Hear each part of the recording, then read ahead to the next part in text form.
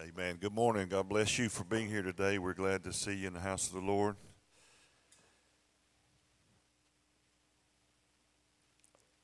Y'all are ready, and I'm finding my passage. Let's go to the book of Acts this morning, and let's just read one verse, and then we'll let you be seated. Acts chapter 14 and verse 3. Today I'm going to talk to you about something that's a little bit different, a little bit unusual, I guess some would say, from what we normally talk about. How many knows we always preaching grace at GracePoint? Grace is the point, amen? Grace is not a teaching. Grace is a person. What's his name?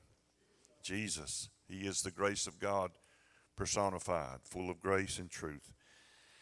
And in Acts 14, verse 3, this is talking about Paul and Barnabas. They're ministering the gospel, and it says, "Therefore they stayed there a long time, speaking boldly in the Lord, who was bearing witness to the word of his" what? Word of his grace. How did God bear witness to the word of his grace? By granting signs and wonders to be done by their hands. You don't hear a lot of folks talk about signs and wonders much today. Although I've been doing this long enough, preaching long enough, lived long enough, that I have seen signs, wonders, and miracles. Amen. And how many knows that God is the same? Jesus Christ the same yesterday, today, and forever. And he has not changed. And God is still a God that heals. He's a God that saves. He's a God that delivers. He is a God that is capable of showing forth signs, wonders, and miracles. Amen. Now, sometimes it's very confusing to some what a sign is. A sign can be person. It says Jonah was a sign. Jesus himself was a sign, and Paul was a sign of God's grace, demonstration, if you will, of God's grace. Mark chapter 16 and verse 17 says, "And these signs will follow those that believe." How many believers do I have in here this morning? Well, you're supposed to look behind you. Somewhere behind you is supposed to be signs. We don't follow signs, signs follow us. Amen? Now, how many knows a sign points to something? When you start coming into Valdosta, you'll see a sign that says Valdosta city limits. But you don't stop there. That's just telling you you're getting close. It's pointing to the reality that's on the inside, right? And so all of the signs that God gives are signs that point us to a person whose name is Jesus. And it says, "And these signs will follow those who believe." These are just some of the signs. God does so many. He says, "In my name they'll cast out demons." That's a sign. It says they will speak with new tongues. In fact, the Corinthians says that tongues are not for a sign to the believer, but it's a sign for the unbeliever. Amen. God said in Acts 2 there'd be signs and wonders and miracles. There'd be signs in the heavens above and in the earth beneath. What kind of signs? Multiple, different, all type of signs. How many knows your Bible contains some of the things that Jesus did, but not all the things that Jesus did? One more verse and I'll let you be seated. John chapter 20, verse 30 said, "And truly Jesus did many other signs in the presence of his disciples, which are not written in this book." Another passage said that if all the things that Jesus did were written in the book, that the world itself couldn't contain the books thereof. Is that right? And so there's many, many things that God did. Even when Jesus walked the earth, there's many signs and things that Jesus did that are not recorded. But what we do have in the Word of God is enough. Amen? It's more than enough. Amen? Amen. You can be seated this morning. We're glad you're here. God bless you. Turn around and wave at your family. I know all this COVID stuff, you can't hug like you normally do, but you can wave. Hallelujah. In Acts chapter 2 and verse 22, it talks about signs and wonders, miracles. It says that Jesus was a man that was attested to by God. And it says that miracles, wonders, and signs which God did through him in your midst, and you yourselves also know this. And then in Acts chapter 4, I just want to give you a little background, then I just want to talk to you a minute about this subject. It says that the church prayed, the New Testament church, they prayed for signs and wonders to be accomplished in their midst. And they did this in Acts chapter 4, verse 30. And this is part of the prayer. It says that God would stretch out his hand to heal, that signs and wonders be done through the name of your holy servant, Jesus. If they prayed for signs and wonders and healings to occur, then we need to pray for it. We need to believe God for it. And this is not, of course, anything condemning, but when's the last time you prayed for signs and wonders? When's the last time you prayed for God to use you to see someone healed? And it's not just the apostles. Sometimes people say, well, that was just the apostles that did signs and wonders. That's not what the Bible says. There was just a guy that went to church named Stephen. You remember this guy? They later called, he was the only guy in the Bible ever called an evangelist because he did evangelistic work. In Acts chapter 6 and verse 8, it says, Stephen, full of faith and power, look at this, did great wonders and signs among the people. 2 Corinthians chapter 12, verse 12. The Apostle Paul, it says, truly the signs of an apostle, he said, were accomplished among you with all perseverance. Can I just tell you that's the first sign of an apostolic ministry is perseverance. If you don't persevere, you'll never see the signs and wonders. It says with all perseverance and signs and wonders, and look at here, and mighty deeds. A verse that I always love in Acts chapter 19, verse 11, it says that now God worked unusual miracles by the hands of Paul. Unusual miracles. That means there's usual miracles and then there's unusual miracles. In other words, miracles are supposed to be usual in the life of believers. Come on, somebody. Matthew 24 and verse 24 says this passage. And you know, when you start talking about signs, wonders, and miracles, a lot of folk in the church, they're always quick to warn you about false this or false that, false signs, false lying signs, wonders, stuff like that. But Matthew 24:24 says, for false Christ. See, the reason there's false Christ because there's the real Christ. You have never seen a counterfeit $3 bill. Why is that? Why haven't you never seen a counterfeit $7 bill? Why? Because there's no real $7 bill. So there's only a counterfeit for what's real. And if the devil's trying to counterfeit something, that just emphasizes the importance of that thing. Can you say amen? And it says for false prophets, not only false Christ, false prophets will rise and show great signs and wonders to deceive, if possible, even the elect. That's why it says if possible, because it's not possible to deceive the elect of God. Let me explain it to you like this. A woman can have the same didactic tone. She can have the same accent, speech as my wife if that were possible. And she could get on the phone and tell me that she's my wife and I'd pick out a lie every time. She can't deceive me. Are you with me? Sometimes when people don't know who they're talking to, they say, tell me something that I would be the only one to know. You ever seen that in the movies? Tell me something that only you and I would know. And they do that. When you're in a relationship with God, you have been gifted something called the Holy Spirit, who will lead and guide you into what? How much truth? All truth. See, the church has far too long have more confidence in the devil's ability to deceive than they do in the Holy Spirit's ability to lead you and keep you grounded in love and in truth. The Bible says that Jesus warned about that, and he said, well, you know, some people, they automatically think about like in Matthew 12 where Jesus said an evil and an adulterous generation seeks after a sign. And he said no sign will be given it except the sign of the prophet Jonah. And so a lot of times people use verses like this to try to say, well, signs and wonders and miracles, you got to be careful, you got to watch this, got to watch that. You got to take it in the context of what Jesus was doing, what Jesus was teaching, and what he was saying. In Matthew chapter 12, verse 9, this is the context of that statement that Jesus made. And it said that when he had departed from there, he went into the synagogue, and there was a man there with a withered hand. Now, under the old covenant, in that time, the withered, the blind, the halt, they couldn't come into the synagogue. They were not allowed. It was unlawful for them to do so. Can you imagine that? The folks that need it the worst can't even go.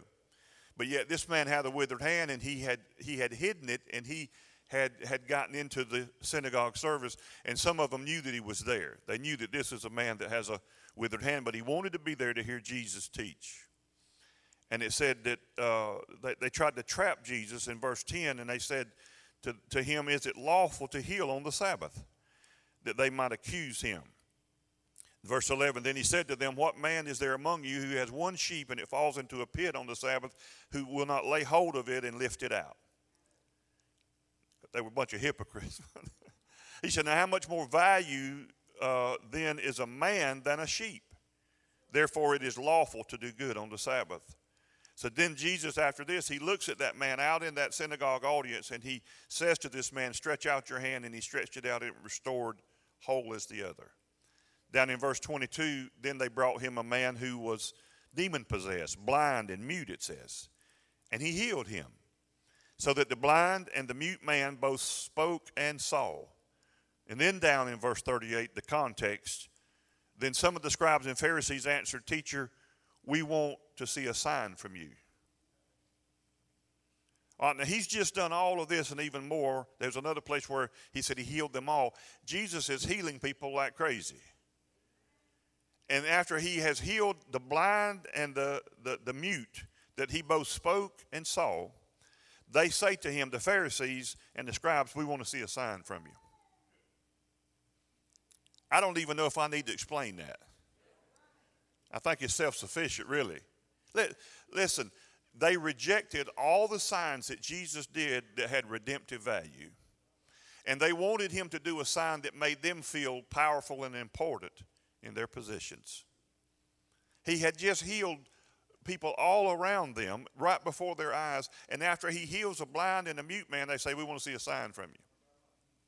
And then Jesus says to those people in that context, he said, an evil and adulterous generation seeks after a sign, but no sign will be given to it except the sign of the prophet Jonah. How many times, listen, I hope this ain't your favorite saying, but I'm sure if you've hung around church very many years, you've heard it. You know, we're supposed to seek his face, not his hand. You ever heard that? Seek his face, not his hand. That's not in the Bible. Church comes up with crazy stuff like that. Seek his face. If you find his hand, just look up. His face is real close. It's not hard. They're attached. They're together.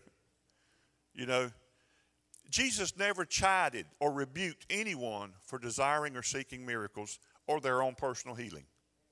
Jesus never said to someone, well, you need to get to know me first before I heal you. Jesus didn't do any of that. The church does that stuff. The church comes up with this crazy stuff, but Jesus didn't do any of that. There's no verse that says, seek my face and not my hand. God wants you to seek him in totality. And if you need a miracle, that's what you need to be asking God for. Only the sick need a healing, right? And so I just wanted, and I could give you many, many verses. You just look in your Bible. You look at the word signs. You look up signs and wonders and miracles. I mean, it's throughout the Bible, and it's throughout the New Testament, and it continues on after the resurrection of Jesus. It was not something that was set just for a certain window or time. And some of you have heard me talk about some of the things, and God's blessed me in my ministry of over 34 years now to see signs and wonders and miracles. And sometimes I think signs and wonders are right before us and we just don't see it. I think we just miss them. I think we're dull of hearing sometimes. We're so caught up in trying to make a living and that we miss, the messages that God is sending to us and speaking to us. And yes, he's capable of getting our attention. He got the attention of a guy named Saul who was riding a horse on the Damascus road. I don't want to have to be knocked off my horse you understand what I'm saying. Somebody said the Lord's a gentleman. He just knocks gently. Well, explain that to Saul. I've read that story. It sounds pretty dramatic to me. But Saul still had to make a decision what he would do with that encounter that he had with God. I remember back in, of course, if people say, well, I don't believe in all that, there's people that don't believe in healing until they get sick. And then they want God to be the healer that the church told them he was not. But God's the same, and God still heals, and God told us to lay hands on the sick, and they shall recover. He didn't say lay hands on the sick as believers, and everybody will get an instant miracle. But he said they would recover. I've got to see God do all kind of things in my life and ministry, and it's not done yet. Me and my wife were talking this week. I'd like to see it with, happen in more frequency. You've seen miracles here, right here in this sanctuary, have we not? We've seen God do miracles. We've seen God heal of cancer. We've seen God do things that some of us probably never thought we would see. And I've had the privilege as a minister of the gospel, not because I'm someone special, but God's just looking for people that will yield themselves to him and believe him. See, my goal this morning is not to get you to believe in a particular sign, but just to believe in a person. But God's a good God, and he'll give signs and wonders and miracles. And when will we get that? When you need it the most. God loves us, man. He's not trying to be mysterious. Somebody said, well, the Lord moves in mysterious ways. That, too, is not in the Bible. You hear that often. I've heard it this week. So one of my clients told me, said, Lord moves in mysterious ways. If God was trying to be mysterious, he wouldn't give you 66 books. God's not trying to be mysterious. You got 66 books called the Bible, and there's every book of this Bible points to one person, and his name is Jesus. And if you ever read any chapter of any of these books in this Bible, and you get anything out of it other than Jesus, you have missed the point. Everything from Genesis to the last verse of Revelation points to one person, Jesus Christ, the King of Kings and the Lord of Lords. And and our goal is not to know the Bible, but our goal is to know the God of the Bible. And I used to read the Bible and come out of it with all kind of stuff that didn't have anything to do with Jesus, and I missed it. And there's people that will pull out, to most people, the book of Revelation is just a book of, they should call it the book of the Antichrist, or the book of the tribulation, or the book of horror, torture, and it's the verse 1 of Revelation, chapter 1 says it is the revelation of Jesus Christ. That's the Word of God. And it's only our limited paradigms of thinking and understanding that limit us. And somebody thinks, well, if I hadn't ever seen it in my ministry or in my life or in my experience, then God must not be doing it. I remember the church that I founded up in Sparks, Cornerstone, in 1991. Still goes today. But in 99, as I was pastoring, I remember you remember the year 1999? Anybody old enough? What was everybody talking about in 99? It wasn't an election, it was Y2K. Remember that? End of the world. Planes are going to fly out the sky. Everything's going into chaos and catastrophes and all this stuff. And generators were selling. And hey, listen, don't feel bad if you bought one. You'll need it. There'll be a hurricane or something come by, and you'll need to crank it up. So I'm not trying to make people feel bad for preparing. But a lot of people got really mad because it wasn't as bad as they thought, because they had stored up the rifles and the beans and the generators and the fuel tanks and all that kind of stuff preparing for Y2K. And Y2K came without a blip on the radar. And in fact, in the church I pastored, I specifically had a New Year's Eve service that night just because to aggravate the devil. I just wanted to be there at church worshiping God when the clock changed. Now, totally honest, I didn't know what was going to happen. I mean, if the power was going to go, I didn't know. I mean, if you listen to all that, who knows? But I meant whatever was going to happen, I was going to be worshiping God in the house of God. And we had a lot of our people that didn't even come that night because they was too afraid. And I'm not demeaning them. I mean, everybody's at different levels. But, we probably had half the church come. And half of them that came was coming because of just fear. And they said, well, this got to be a safer place to be. When the anarchy happens. But it came and went. But I do remember what God was doing a lot prior to that Y2K event. He was showing forth in the earth signs, wonders, and miracles. In an unprecedented way, at least in my lifetime. I remember I had a lady in my church. She was not a member of my church. But her daughter was, her son-in-law was. Very prominent, distinguished family, wealthy family. But husband extremely accomplished, multimillionaire. But she got cancer. And she visited my church often. She was there often.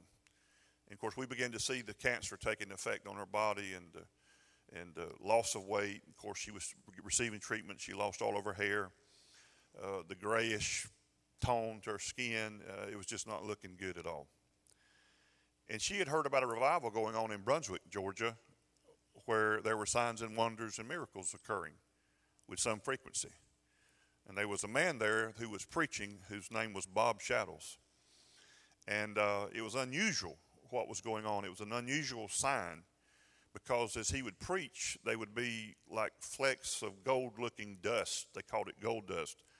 And they don't mean by that it was actually 14-karat gold. You know, it was just color. It was the color of gold, but it glittered like gold. And these signs would accompany his ministry. Now, he was not the first for that to happen to. He was a policeman in Atlanta area. I don't know if it was actually the city of Atlanta. He was a policeman. He was a policeman in the metro Atlanta area. And he just got, and he was a pastor. He's a Baptist background. God don't care if you're Baptist. He still loves you. Or if you're Methodist or Pentecostal. And so this guy was so hungry for God, he heard about a woman in Virginia named Ruth Ward Heflin. She's written many books about the glory of God, and God was using her in an unusual way. And she was having that sign of the gold happening on her. So he invited her to his church in Atlanta there where he pastored, and she came and ministered, and after she left, these signs began to occur in Bob's ministry. I mean, that's people, you get their attention with that. That's unusual. And so this lady in my church, she got healed of cancer. And I mean just dramatically healed, totally healed. Everything went back to normal. And because her daughter was a member of my church, I allowed this lady to give her testimony about the healing power. Because I want people to be encouraged that have cancer and know that it's not the end of the world. And that God's still a healer. So I allowed her on Sunday morning to give her testimony at my church. And she did. And in her testimony, she said that where she got healed was in Brunswick at this church where this man was ministering. And, of course, I knew as a pastor that when you stand up and tell my congregation that, a bunch of them fit in the head to Brunswick, right? And maybe rightly so. But I felt a responsibility as a senior pastor that I should go to Brunswick to check it out. I don't want my people getting involved in craziness or something, whatever. So I had heard about it, and there were weekly meetings. And I think they were like Thursday night, Friday night. I'm not sure about Saturday night. And then he would go back to Atlanta and minister at his church on Sunday, and then he'd come back the next week. And did any of you guys in here, did you go to those meetings in Brunswick? Anybody besides me? Hold your hand up. Yeah, several of y'all did. And so these guys here, you can search them out. They'll know I'm not making this stuff up. So we went, me and my wife, we got there. I carried my youngest son. He went with us.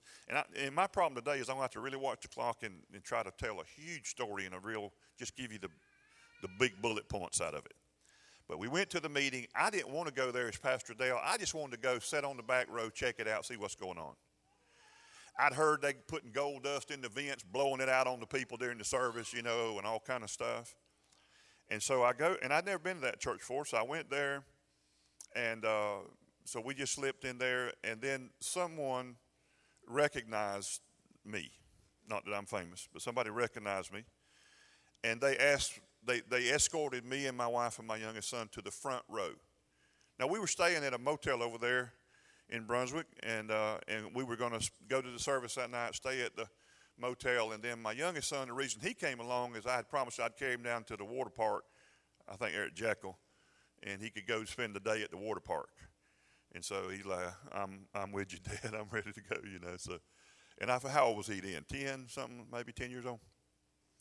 And so he's on board with us for that. And then we had several people of our church. One of my elders went. My church secretary, she went. And then one of my elders, his family from another town in Florida also were staying at the same hotel, and they met us up there, and they wanted to be part of the services. So they went as well. But I got recognized. They set us on the front row. And I noticed during the service, before the service started, some ladies of the church started taking these little purple and white prayer cloths. Anybody know what a prayer cloth is? It's just a piece of cloth cut in a square. And they based that out of Acts, where Paul took handkerchiefs and aprons, and they would carry them from people's body, and they were healed. And it's in the Bible in Acts 19. And so they like this stage here, they spread all those cloths out, just dropped them out all over the stage. And I thought, well, that's kind of weird, really, to me, a little bit. But hey, I'm up for weird as long as it's a good outcome. Weird for weird's sake, I'm not into. But if it's weird, and after that, Jesus did some weird stuff. A guy come up for healing, he spit in his eyes. So I'm not going to start a spitting in the eye ministry for the cataracts. All right? But if I could spit in your eye and it would be healed and you were blind and now you could see, I believe you'd let me spit in your eye. Okay? Jesus made mud one time, packed in the guy's eye. He done some weird stuff. And weird stuff is all through the Bible as far as weird compared to what we call normal.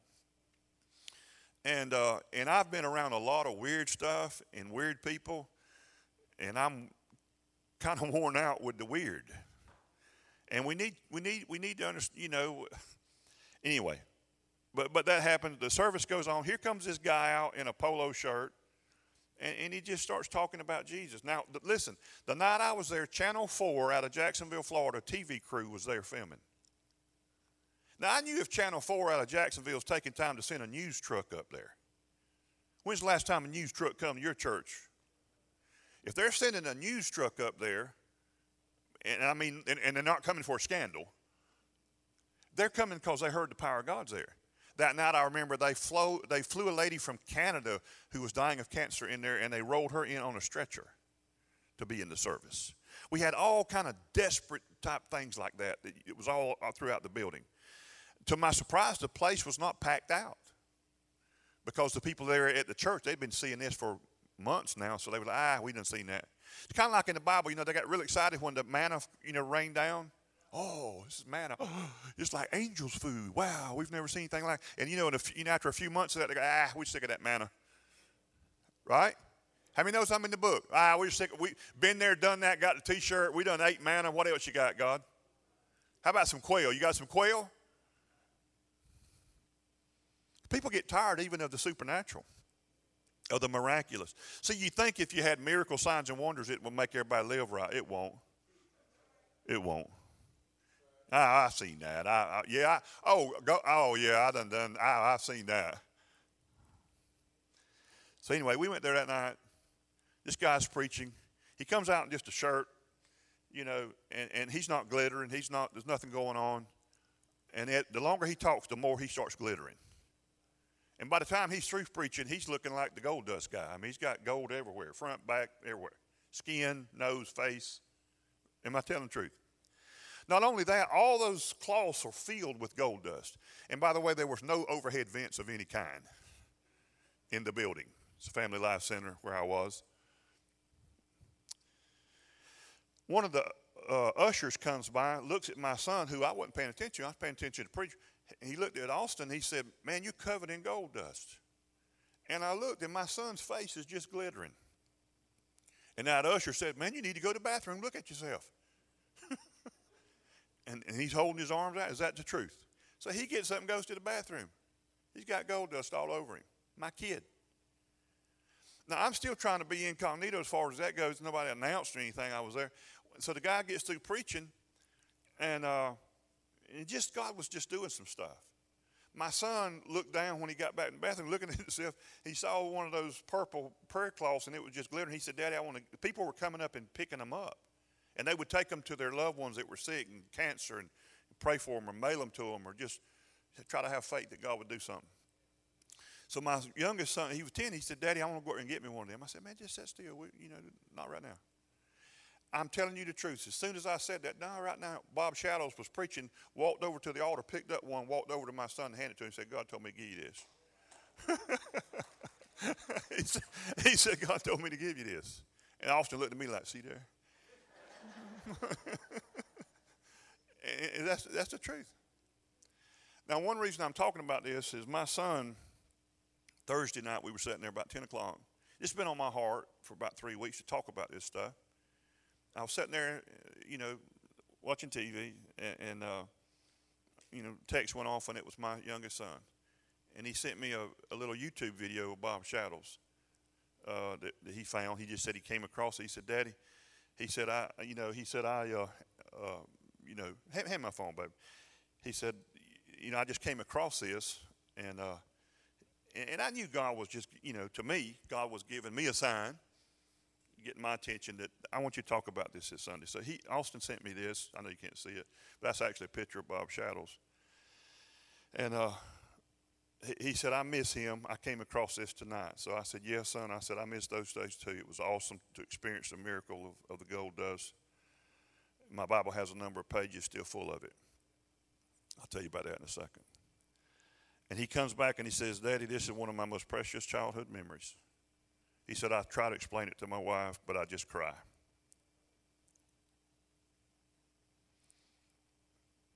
What I'm trying not to do.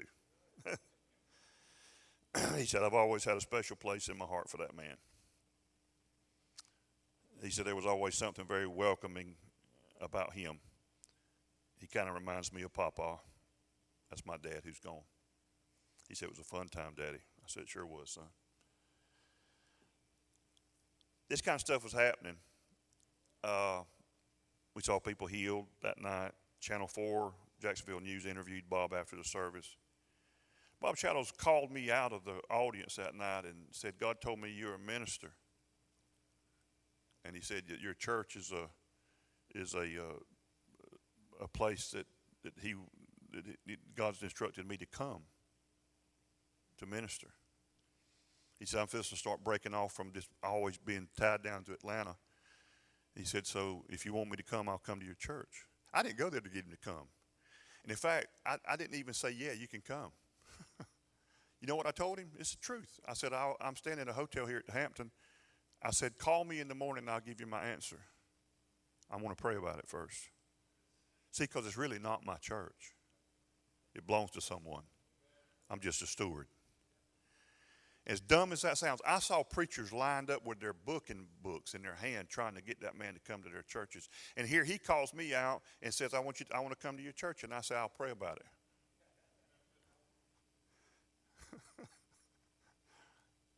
I thought, and I did pray about it. I just didn't want to get involved in nothing that wasn't God. You know what I'm saying? I'm just a regular guy. And I'm at the motel praying, now God, if it's your will, all that stuff. I figured the guy won't even call me. Because see, when you start letting God use you, you're going to come under the stigma of that, and people are going to beat the hell out of you for being used by God. Pardon my language. But Mary didn't get an audience when she was not married and got pregnant with God. And she lived with that stigma all her life that trailed her. You say you want to be used of God? Really? But God's not going to make everybody, like it. They always mock, oh yeah, the only begotten. Yeah, we heard about your mom. He said, we know who our father is. They told Jesus that in John 8. Our father's Abraham. Jesus said, no, your father's the devil. He went Bobby Boucher on him. You know what I'm talking about? He said, your father is the devil, and the lust of your father you will do. Jesus didn't play man when he got to religious people. He was kind and merciful to those that needed him. But religious people, that's what made him sick. Because that spirit blocks you from the help that you need. Bob called me the next morning. We set an appointment. He came in October of '99 to Cornerstone and Sparks. We had the cameras rolling, and we still have footage of this stuff. Bob came. He was going to be there 3 nights, and it was weeknights. He came first night. I had so many pastor friends there, and my church was packed out. We had people driving from Alabama, from Florida, that heard about the meetings, and the church was packed, and we had to have an overflow. Okay? And our church seated 750 people easy inside in the Family Life Center. It was packed. We got up with our praise team. Our praise team got up there. And I didn't even sit by Bob Shadows. My pastor was there, so I gave him the honor of sitting. I introduced him to Bob Shadows. I let him sit by Bob, and I sat several. I had Methodist pastors sitting there. I had Baptist pastors sitting there. We had a Catholic priest that come. Everybody wants to see what? Signs, wonders, miracles. Why does God use certain signs? To make you wonder? That's all I don't know. I'm not, it's up to God. So, and I didn't even realize, so Bob comes in, he doesn't have gold on him nowhere. By the time he's through, gold's everywhere. By the way, let me go back and just add a little addendum. Bob called me, said, and I said, yeah, Bob, I believe the Lord wants you to come. You come and preach. Remember, I carried my kid to the water park. We spent all day there on the water slides and all that kind of stuff. And of course, you get wet, and it's better than the shower because you're going through all that stuff. And change clothes there in the park, of course, and put on the dry clothes, and we came home. And so what I'm saying is, my 10-year-old surely had washed off any gold that may have been from the meeting night before. I tell him that night, I said, go to bed, son, go brush your teeth, get in the bed, whatever. So he goes in there, takes off his clothes, and he comes back in the living room. I'll never forget. He said, Dad, that gold dust is on me. And I'm thinking, it can't be on you because you've already showered. And then he says, it's in my hair too. And I remember I started looking in his hair, and it was all in his scalp. Am I telling the truth? And this sign followed him. My son went to sleep every night listening to Bob Shadows preach for, I don't want to exaggerate, how long? Probably a year, she said. Every night we would put him, he'd go to bed, 10-year-old, 11-year-old, and he's listening to Bob Shadows preach. Boy, that thing touched him. So you don't think kids and teenagers and all give a rip about God? Most of them don't, because they ain't never seen nothing. They've never seen a confirming of the word with signs, miracles, and wonders. But I'm going to tell you again, those things are going to still happen again, and there's things ahead of us. It ain't all behind us. I'm going to tell you that. And that's one reason I'm preaching about it. Now, one reason that I believe God was doing signs and wonders all over the world didn't have nothing to do with just one little guy named Bob Shadows. Because these things was happening, this phenomenon of whatever it was, this gold-colored dust. But when Bob came to my church the first night and he preached, and then it's my turn as pastor to walk up and take charge of the service after the worship team has concluded and received the offering or whatever. But when I walked on the stage that night, I remember hearing my church, the people that were there, many of them were not mine, I remember hearing them gasp. And I didn't realize what they were gasping about. Is my coat, clothes were covered in gold dust. I don't mean where you had to get a microphone, I mean, I'm Mr. Glitter Man. I've got just as much gold dust on me as he has. And all I was doing was sitting there listen to him preach. The guy preached the most simple message. It'd be like, if I preached that simple, y'all just throw me away. Y'all go like, my God. I mean, all he did was preach the most simple message about Jesus, getting saved, and then he would give 3 altar calls. He would give one for salvation first. Then he would give an altar call for those that were sick and wanted healing. And then he would give a third call for those that wanted this is how that good little Baptist guy, Bob Shadows, he called it the transfer. We that are proper know it's impartation. He would pray, lay hands on them for impartation. And, buddy, they would come now. I'm telling you, they'd come, and you'd be there at midnight. Because there wasn't nobody in a hurry to go home. Nobody during the gold dust days, we'll say, was doing this. How much longer? Nobody's doing that. I had people trying to get in our church, no exaggeration, at 12 noon so they could get a seat.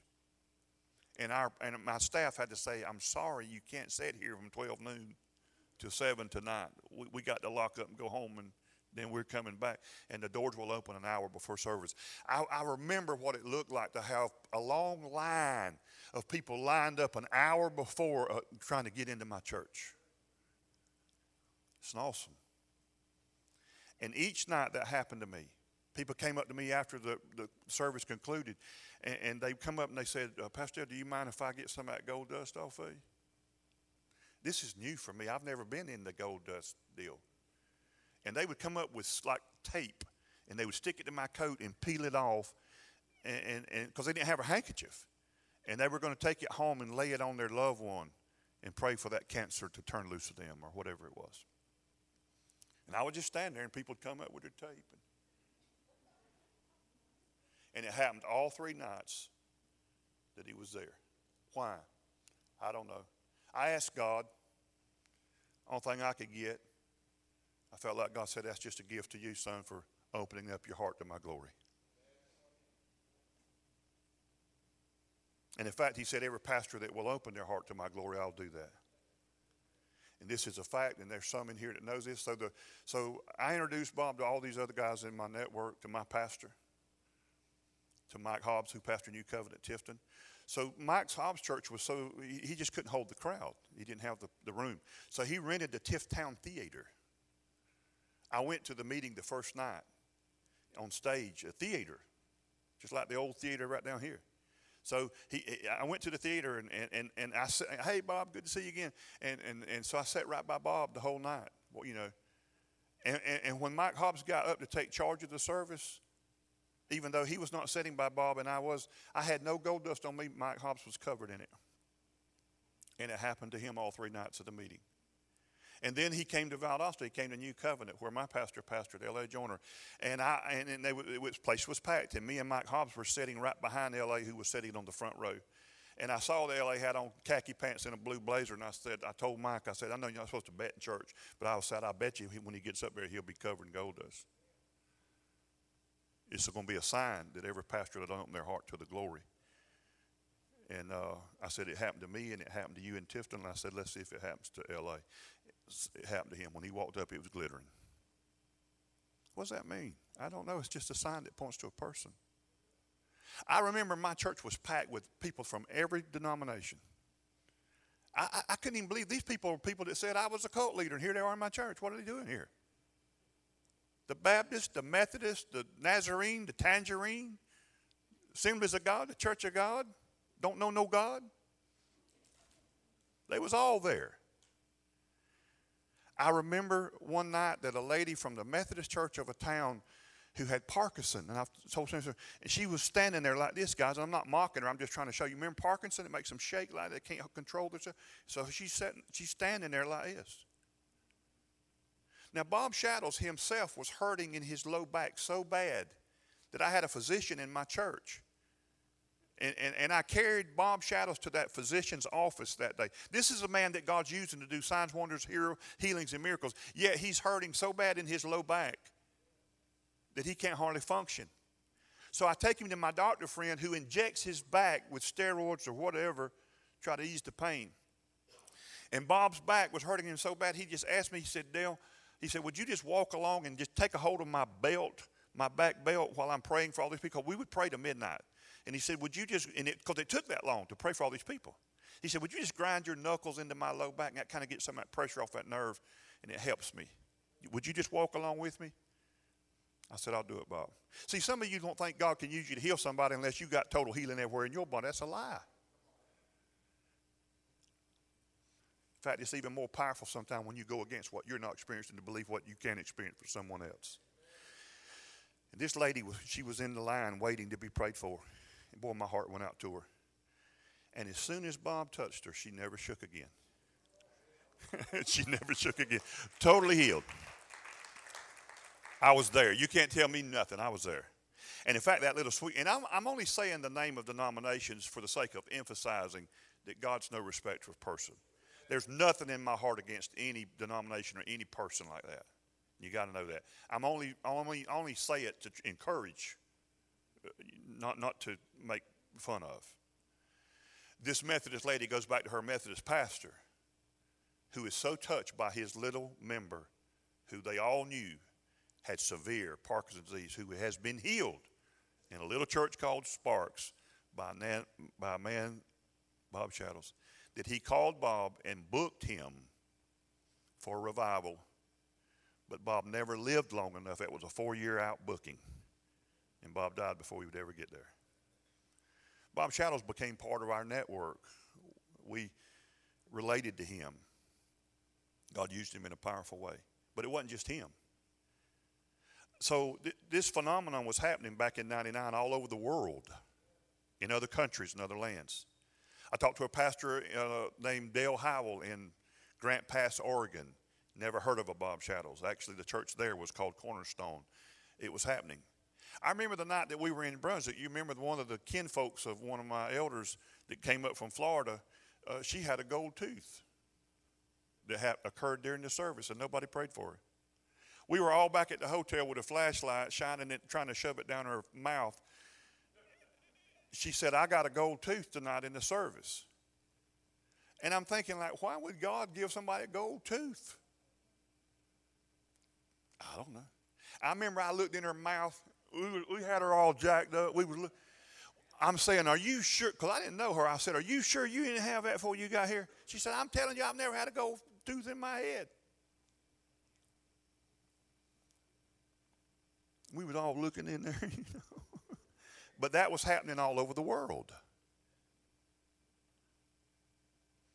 So then I go over to different places. It just started happening. It started happening in our church on a regular basis once Bob was there. I had a little girl one time that her parents were drug addicts. And when I say little girl, she was about 3. Her grandmother brought her to church faithfully every Sunday. One of the Sundays, they brought the little girl up for me to see her after the service. She was in her little dress, and she had a band of gold all the way around her head, thick. We filmed it with our TV cameras. We were about to go on TV about a year later. In fact, they were trying to, film her and all, and it was kind of scaring the little girl. And she made her start crying. I told her, Grandma, take her. What was God saying? He was marking precious one. I don't know. We were just seeing all kind of things. And these things were causing people to come. And I noticed that night when I went to Brunswick, I said, if the whole big deal is about the sign, then I know it's not God. But if the sign points to Jesus, then I'll be able to deal with it. And hundreds and hundreds and thousands of people were being saved all over. So I got invited by a pastor to go to meet him. He's from Augusta. He said, I'm going to be going to Albany to hear Bishop Tuda Bismarck from Zimbabwe. He's going to be preaching in a church in Albany. You ever heard of that guy? I said, yeah, I've heard of Tuda Bismarck. He said, would you want to come, meet us over there? And he said, in fact, we're going to have a private dinner with Tuda Bismarck after the meeting. I said, man, I'm on board. So me, my wife, and my oldest son that played the drums, we went over to Albany. Place is packed. This ain't these churches where, you can lay your Bible in the seat by you, because there ain't no seat by you. Every seat's occupied. So if you're going to take your Bible, which is the Bible I had that day, you stick it up under your seat. And I remember when it came time and they introduced Tuda Bismarck, and he said, all right, I want you to open your Bibles to so-and-so. So you know how you do when you're getting started? You're going to go left or right. Remember when you actually carried a Bible? And I remember I opened my Bible up, which the middle is somewhere, Psalms, Job's, and I opened it up to divide it, to start going left or right, wherever he was telling us. And on both pages, it was full of gold dust. And I have it right here. Now, this is precious to me, so I'm not going to let you trample my pearls. And I just sat there looking. Everybody wants to know what verses it was gold dusted. The Bible was in both pages. I showed it to Pastor Johanna. She's seen it before this morning. And if you want to see it afterwards, you can come up. It's not weird. I'll show it to you. These things was happening all over. I remember I went to Baxley, Georgia, where a pastor's wife and husband and wife from Mexico didn't know none of these other people. This sign of gold and stuff is happening to them.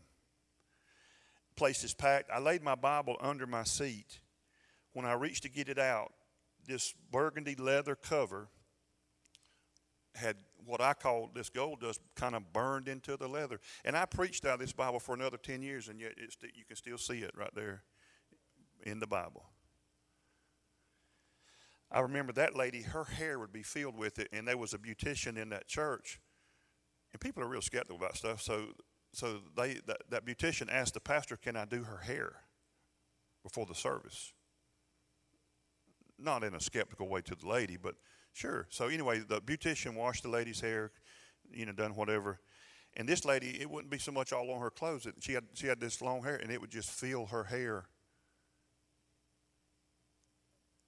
I don't know, but the people packed that church out every night in Baxley to hear this woman testify about Jesus. Signs, wonders, and miracles, and salvations and healings occurred. I remember the last night that Bob was at my church at Sparks, I was sitting on the front row. We had a wood floor because it was a multi-purpose building, gymnasium type deal. And I remember sitting there, and yeah, I was physically tired. And I remember looking down, just sitting there. It was about midnight.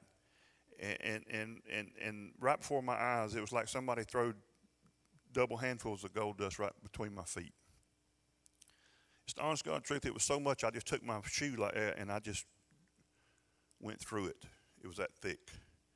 Little kids would come up after the service and take up like a piece of paper, and they would shovel it onto the paper, take it home with them. And that sign lasted for quite a number of years, and it was going on all over the world with multi-ministries that had no clue of one another and in different languages in different places, and it was happening. And it happened all in 99 and 2000. And then it just seemingly, for the most part, kind of stopped.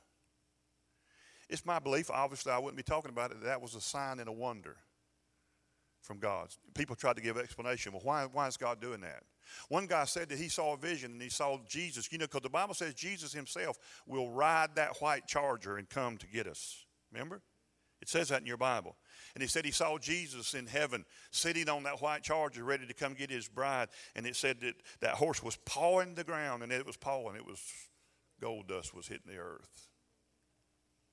In the Jewish tradition of the about to be groomed to be a spouse bride, it still is today. Throughout that year of being a spouse, like Mary and Joseph were, that husband sends gifts to his bride-to-be to let her know, you're still on, girl, and I'm on the way. The last gift that he sends is a gift of gold. Jesus is going to come back. And kind of like we were in 99, we got a lot of things in 99 that were taking the attention of the world away from God. And God, through his mercy, just released some signs, wonders, and miracles. And I believe today we're at a place where we need that again. This world's got their attention on everything but God, seemingly as a whole. And so I want to pray like God had, like they were praying in Acts. Lord, would you stretch forth your hand with signs, wonders, and miracles? Would you heal in the mighty name of Jesus? Because see, and I don't fault people that don't know God for needing a sign. I no longer need a sign or a wonder to make me a believer. Blessed are those who believe who have not seen. So I don't have to have God do anything ever for me to prove to me who he is. He's done more for me now than I ever thought I would have ever saw or experienced. And I am so thankful for that. I've had the privilege of prophesying to a woman that she would give birth to a little girl that would be the dream of her heart when that woman did not even have a boyfriend.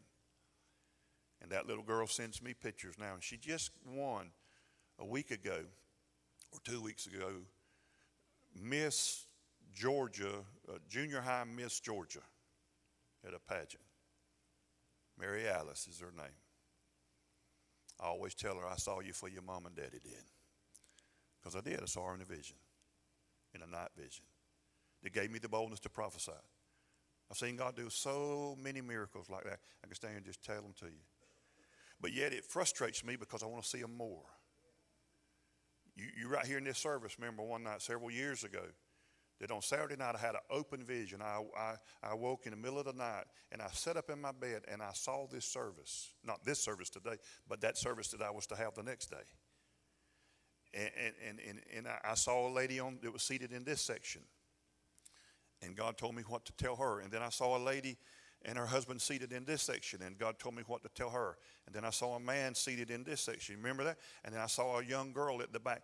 And so when I come to service, can I just tell you that I'm still human? And that day, like, the thoughts will hit you like, what if that's not? But there's a desperation in my heart that what if it is? Because I knew that if I stepped to this pulpit that morning, which I did, How many were here that day? Hold your hand up real high. Hold it up real high and wave it like I didn't make all this up. Did we? And so all I'm saying is you saw that. And when I went to the pulpit that day, I just said, God, I'm going to step out in faith. Because, see, it was not, if anybody's here, God told me which section. He showed me which section they would be sitting in. So if I point to right over here and say you're in this section, I just limited myself. But did I do it that day? I said, you're seated in this section. You're an African-American lady. This is what, and I said, and in fact, that I remember, I said, because I saw her smile in my vision, and she had a gold tooth. And I said, you have a gold tooth. And I said, and she stood right over here. Did it happen or not? And then I went to this section. And then I remember I saw this guy in my dream. And he had on, in my dream, he had on camo hunting breeches, trousers, and a nice sport coat, which I've never seen anybody wear that in the natural. But in my dream, and I remember, how many remember, and I called that guy out, and I said, God says, you're a hunter in the natural, but you're a hunter in the business marketplace. And I began to prophesy. That guy came to my office the next week. He had tried for years and years and years to get things going in the business world. I could tell you exactly what business he's in, and it just never worked. God prophesied to him in that service that it would occur, and God gave him success in his businesses. I remember there was a young girl, Crawford, you remember this, she was sat at the very back. Young girl, I don't know what she's, 18, 20, I don't know. But I saw her in my dream. And she wasn't a regular tender. I just saw her that day. God knew who was going to be here. And I remember I called her to the front. And I said I'm supposed to give her a pen. And I think Crawford got me a pen to give her. And God told me to hand her a pen and give it to her, because she would write things and write laws and decrees, and God would use her in a tremendous way. Her mother came to me a week later and said, everything you said was, that's my daughter. She said, everything you said is exactly what. God's always trying to encourage you in the things.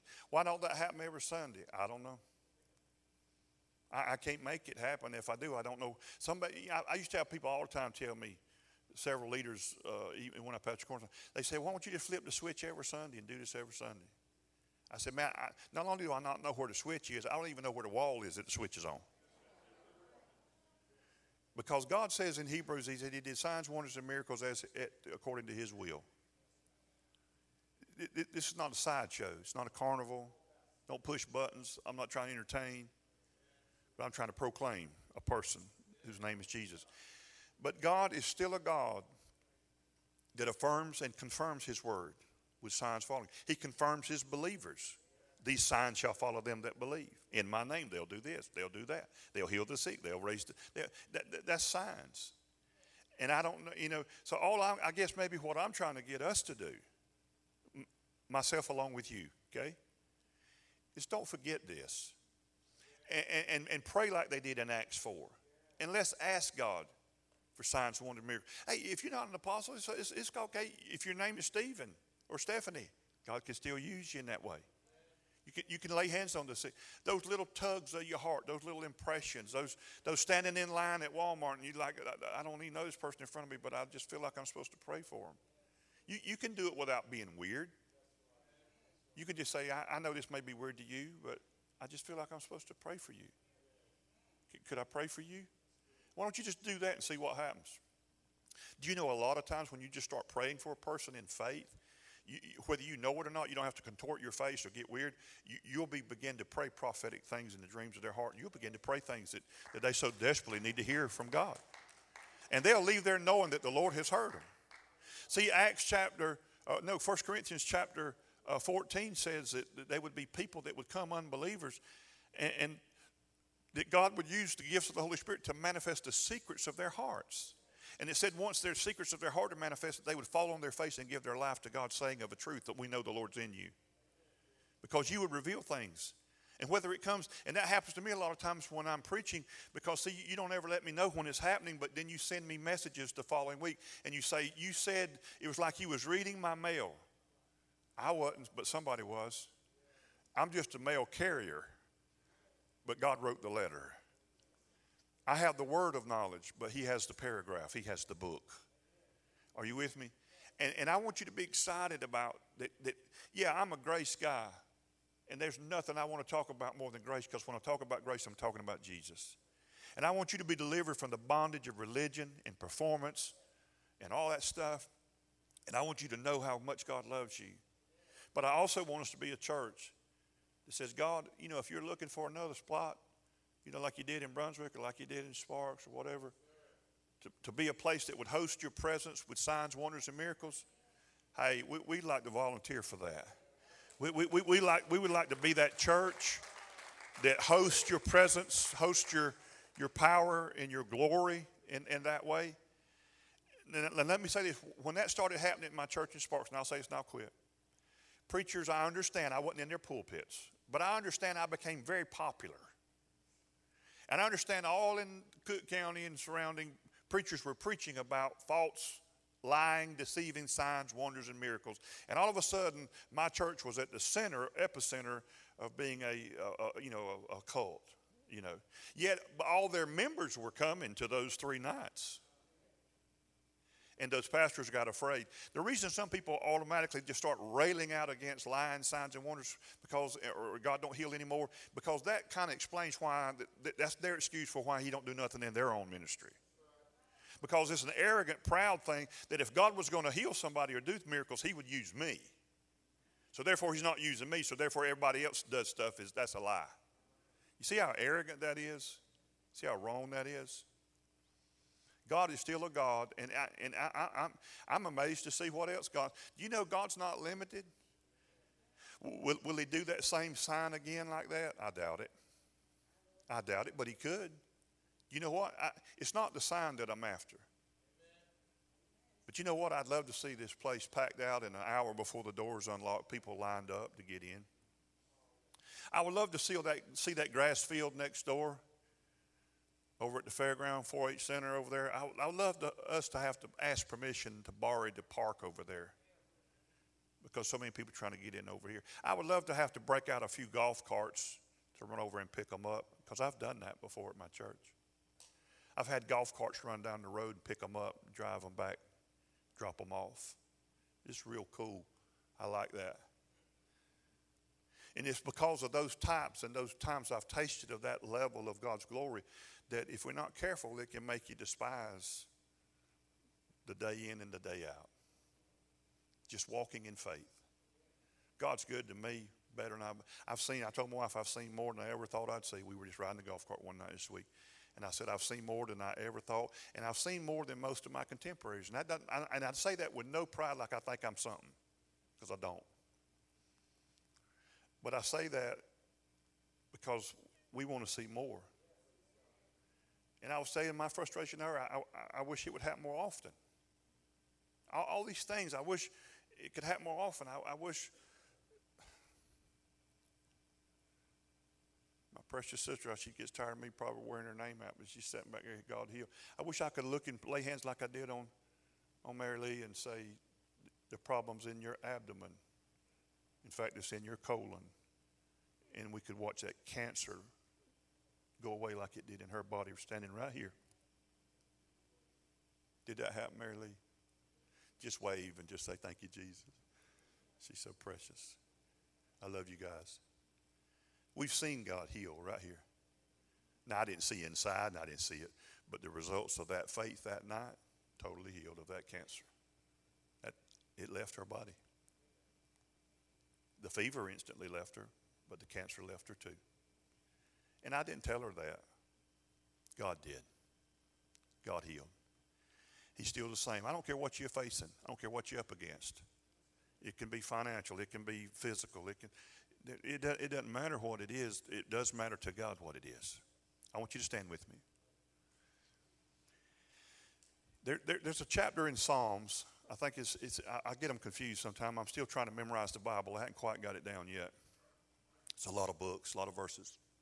But I think it's Psalm 78.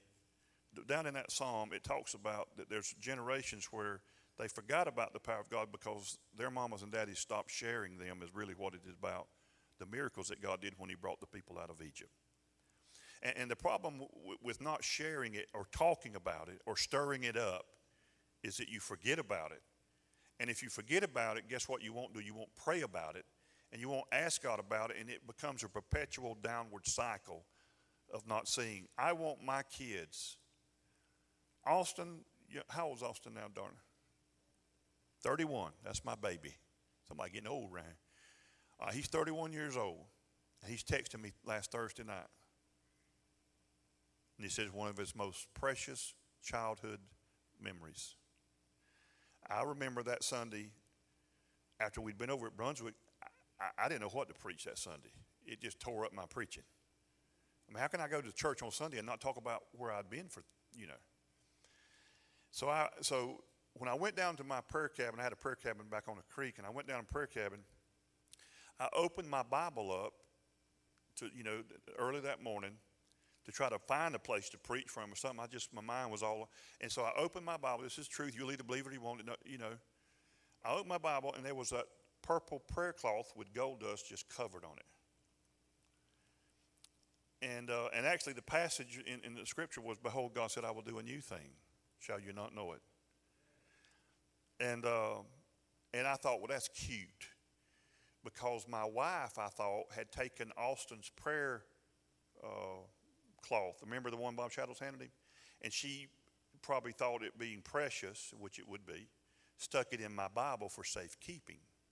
That's what I thought had occurred. See how spiritual I am?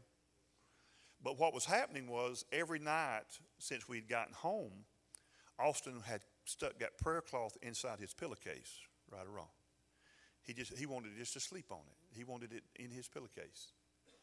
But I thought Jill might have said, well, he might lose it or whatever. So I thought she had taken it out of there, stuck it in my Bible for safekeeping. And so I go to church, and so I got to church, and I just didn't know what to do. I don't always know what to do. And I thought, well, this is what I'm going to do. I'm just going to say, everybody wants the glory of God manifesting in your life in a greater way. You come up and line across the front. And I said, what I'm going to do is I'm going to take this prayer cloth that Bob Shadow's given my son, and I'm just going to just walk by and touch each of you. And it can be weird to some, or I'm not trying to do no voodoo or nothing. I just do like Paul did, handkerchiefs and aprons, And so I said, this is Austin prayer. And so my wife and Austin was sitting on the front row, and so they started shaking their head no. And I'm like, why are y'all shaking y'all's head no at me? I'm over here I'm the man of God. I'm trying to do service. What's that? And I remember it was just frustrating. They were like shaking their head, and she was trying to get my attention that I did not have Austin's prayer cloth, that she had made his bed before we left to go to church, and it's in his pillowcase. And she told me that. I finally walked over to her in the service, and I said, what are you talking about? She said, that ain't Austin's prayer cloth. She said, his in his pillowcase right here, he's had it. And then my old dull mind, it kind of hit me, is it possible that God put it in my Bible as a sign to me? You know how analytical I am? The next day I called that lady that got healed over there because she was at that meeting that night, and she's about one of the only people in there that knew me. I said, during that service when I was in Brunswick on that night, did you ever come over to where I was seated and reach under my chair and get my Bible and stick a prayer cloth in it? I called her and asked her that question. She said, why no, Pastor Dale, I wouldn't dare touch your Bible. I said, okay, I just want to be sure. Sometimes we can be so cautious of being deceived that we miss God. God had did that. And I know after that service, I would see people standing in our altars at Cornerstone. They would have their hands raised. And it didn't happen to I won't even say, I'll just say several of them. Over the next few months, they would have their hands in like these lights. They would be in the altar just praising God, unknowing of anything. And their hands would be coated and covered in gold dust. And I would look out on them. Sometimes they would notice it and they would call me over after, Pastor, look. I go, yeah, that's cool. That's pretty cool. But God's with us whether you get gold dust on you or not. God's with you whether you ever see a sign or a wonder or a miracle or not. You have seen them. You just may not have recognized them when they occurred. Is this okay to talk about this? But one of the signs of the grace message going forth is God will confirm the grace message with signs, wonders, and miracles. And whether they come covertly or overtly, I just want them to come. I just want to be an instrument. And I told God this morning, hey, God, I'm going to go talk about this stuff. It'd be real cool if you would back it up with some stuff. But I'm here for you, whatever you want to do. I can't push no button. I ain't going to blow nothing out of no vents. We ain't got no vents. You know what I'm saying? I don't care about all that. I don't even believe God will probably do it that way again because he's done that. I mean, God's got a lot of repertoire he can do. He can do a lot of stuff. I know people's talked about seeing feathers float down. People has found diamonds and rubies and stuff. I mean, there's all kind of things that people say that God has done. And then the problem sometimes when God starts doing stuff like that, it kind of brings out the nuts, the flakes, and the post-toasties. And they'll take stuff like that and they'll run with it and they'll make a religion out of that. Sign following. I'm not really so much going after signs, but I want signs to follow me. I want to just be a normal guy that loves God with all his heart, but I want the Lord to do unusual miracles through me like he did with Paul. And I've told God, and maybe you don't get that out of that verse, but I told God, God, if you did unusual miracles through Paul, what were the usual ones like? You know what I'm saying? I mean, I see with all these recorded that he did, he's the one that come up with the handkerchief and the aprons. That, you know, that wasn't Church of God called it that. That wasn't the Pentecostals that thought of that. Paul did that. And I think people can make a cult out of that kind of stuff. I've had people over the years say, well, Brother Dell, would you preach today with this handkerchief in your pocket? And I said, I sure will. And I've stuck it in my coat pocket. You know, and I've had people call me back and say, I took that to my cousin down in Tampa or whatever, and I laid it on him and I prayed and God healed him. I just want you to know. Does God do stuff like that? Do you understand it ain't got nothing to do with the anointing oil that we anoint you with? It's got nothing to do with a prayer cloth other than it's just a point of contact of your faith. Your faith is not in a piece of cloth or olive oil that you buy at Publix, but what it represents to you, what you're believing for. Let your faith rise up in you. Believe God for big things. And don't wait for some apostle or prophet to be used. God will use you. Just go after those nudgings in your heart and tell us the story. We can't wait to just, I mean, I'd like to have testimonies all the time. What did God do this week? And I mean, I love that. God knows what's going on in your life. But he's a God that if you need a miracle, hey, he's big enough. If you need healing, he's big enough. And if you need a sign, a wonder, or a sign just to make you wonder. A lot of God's signs have made me wonder. Why did he do it that way? I don't know. But I just want God to be God, don't you? Father, I love you and I love your people. And I thank you that we're all loved by you. So we joined the prayer of Acts 4. And we say, Father, stretch forth your hand with signs, wonders, and miracles through the name of your Son, Jesus Christ. And confirm your word, the message of grace is preached throughout this church and throughout this people. Confirm it with signs, wonders, and miracles and healings. Stretch forth your hand as we stretch forth our hand. Lord, let us not hide our withered hand, but let us stretch it forth. Let our hands be made whole again to lay hands on the sick and see them recover. Make us sensitive to your spirit, to what you're doing in the earth today. And make our hearts expand and believe you. That God, the greatest miracles are not behind us, but before us. The signs, wonders, and miracles are not all behind us, but they are before us. And I pray that, Father, in Jesus' name. Amen. You believe that today? Give the Lord praise. We love you. God bless you.